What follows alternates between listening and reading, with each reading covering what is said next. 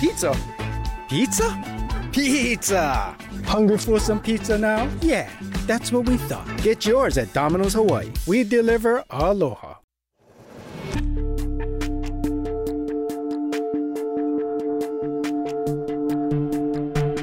Aloha, I'm Lynn Kawano with another episode of The Other Side of Paradise. Photographer Peter Tang and I visited Arizona, specifically the Saguaro Correctional Center, where 1,000 Hawaii prisoners are being housed. The facility, privately owned and managed by CoreCivic, was built to ease overcrowding here.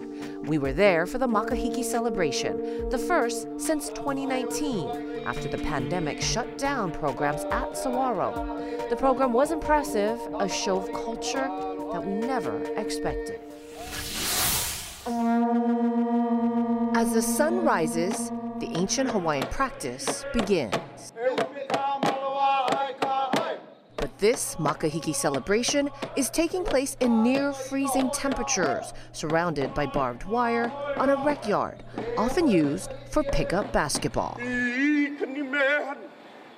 The men participating, prisoners serving their time in the Saguaro Correctional Center in Arizona. Makahiki was seen as a sacred time in ancient Hawaii, marking the start of the rainy season and a 4-month period of peace and prosperity. At Saguaro, prisoners work to honor the traditions, staying as true to form as possible, given the security restrictions. Eugene Ruiz, who was sentenced to life in prison with the possibility of parole for murder, has been a key part of the Hula Halau in Saguaro. It's our connection back to back home. Yeah? We get sent up to the mainland, and unless you're getting paroled or you max out, you're pretty much stuck up here. Yeah? Ruiz says the new leadership has made the cultural practice a priority. So why not take advantage of the opportunity that this administration give us? They allow us to practice our religion, our culture, our hula. That is our lifeline back to the Aina back home.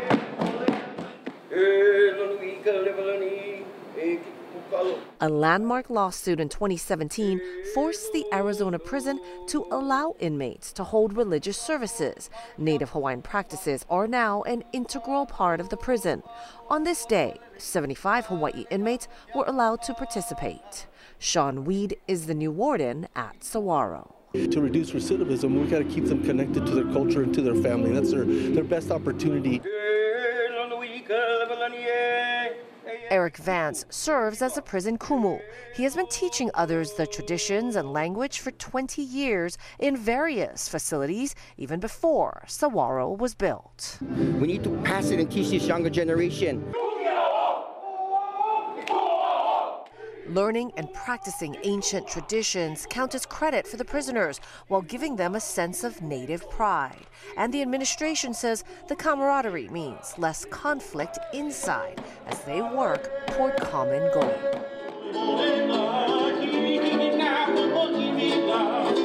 The Halau is one of several programs offered at Saguaro. Halava Correctional Center did offer hula, but many of the programs in the Oahu facility shut down during COVID and remain that way.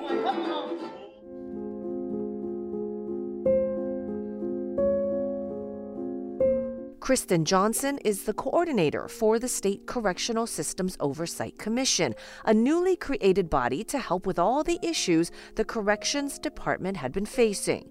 Johnson says programs are crucial for those facing long prison sentences.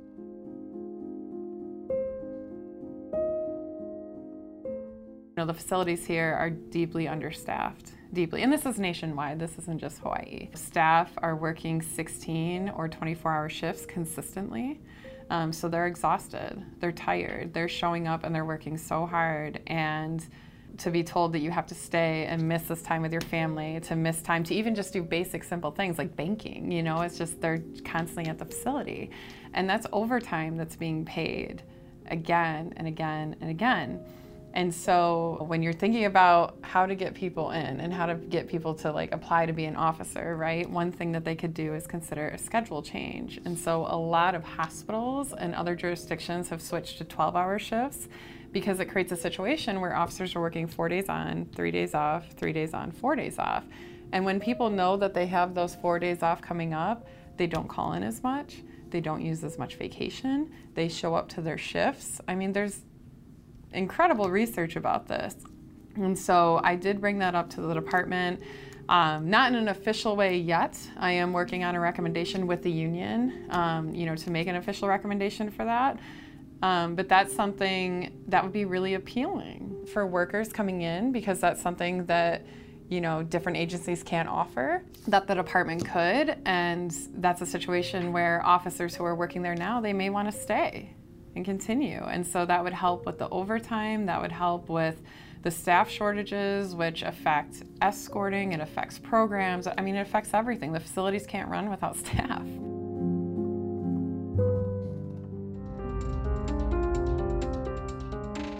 Overcrowding at Hawaii's facilities are a major problem, especially at the Oahu Community Correctional Center, the state's largest jail. The facilities are well overdue to be replaced. And I know that that's not always a very popular opinion, because that does come with a price tag.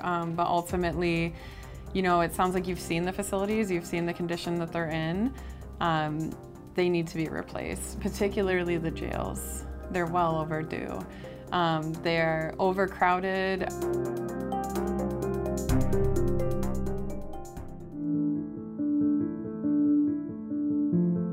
Replacing OCCC is on hold right now after a $15 million request for more design was rejected by lawmakers. Some wanted to focus on bail reform instead.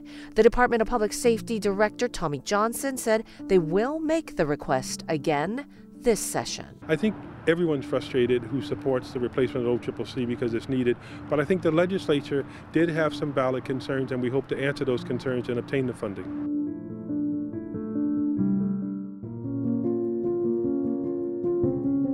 If funding comes through and plans for the new jail move forward, Kristen Johnson hopes the department incorporates some of the design of Saguaro. My initial thoughts was that it was really well laid out. I really liked how they had a lot of the programming and recreation right in the center, so it makes movement very easy. A lot of the different populations don't have to mix in order to escort. That helps with safety concerns. Thompson says it decreases the amount of guards needed to do escorts. She realizes that not everyone in the community is happy about the state paying for a new jail, but she does hope it will save taxpayers in the long run. You would have better conditions, you wouldn't have as much destructiveness. A lot of times people in custody, if they're locked in a long time, they start breaking things, they'll break toilets, they'll break sinks, et cetera, et cetera.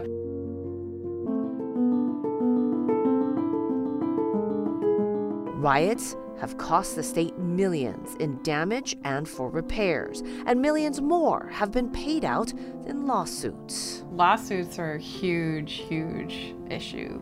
So what many people may not know is that there are actually federal standards as to the conditions of confinement for prisons and jails.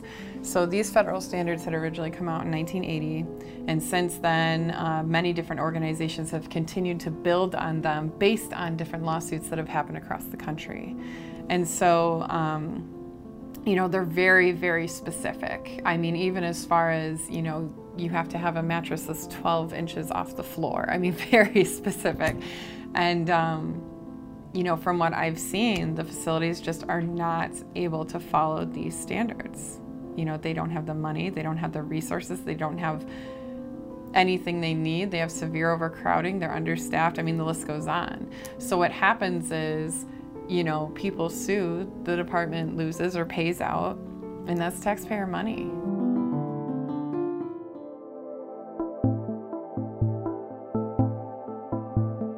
A lot of people don't care about prisoners. Let's be honest, a lot of people don't care. They don't care if they're locked inside. Mm-hmm. Why should they care? How does it impact the others outside? Yeah, I mean, the one thing that I bring up frequently is that the vast majority of these people are coming back out.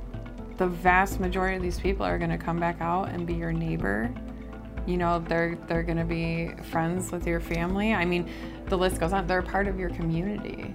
And so it's easy to say, well, they're locked up, it's not my problem, et cetera, but it is, you know, because this is our community that's locked up, and the vast majority are coming out. In addition to that, I do want to highlight the difference between jails and prisons, because I think that that can get lost sometimes. So jails are specifically for people who have not been sentenced yet, so they're going through their trial, or for people who have been sentenced for less than a year. And so, you know, to focus on the conditions of those who haven't even been sentenced, you know, many of them could be innocent. Many of them may not be able to afford bail to get out, or may not be able to afford an attorney to effectively, try their case. And so, and then when you shift over and think about the prison, now these are people who are sentenced for over a year. But again, the importance is that even in the prisons, you know, they're coming back out. There's a very short percentage of lifers who probably won't. And so that's something I think can be a really big misconception, or that people don't think about or don't consider, is that, you know, for me, like, I would rather have somebody who's received therapy, who's received programming, who's received education, and who can come out and, you know, have job opportunities, have housing opportunities, and have, you know, the opportunity to just survive and live in the community and thrive, you know, rather than somebody coming out who, you know, can't get housing and, you know, can't come back into the community and ends up just going right back in.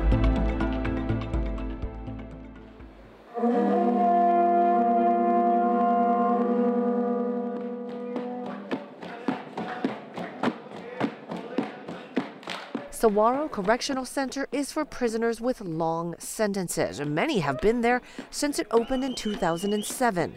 According to the Department of Public Safety, the cost to house an inmate in Arizona is about $110 per day. To house that same inmate at Halawa is $247 per day, more than double to provide medical treatment, services, and cover administrative costs. Kristen Johnson hopes someday the state doesn't have to send away prisoners, but she realizes there is no way that can happen given the current state of Hawaii's facilities.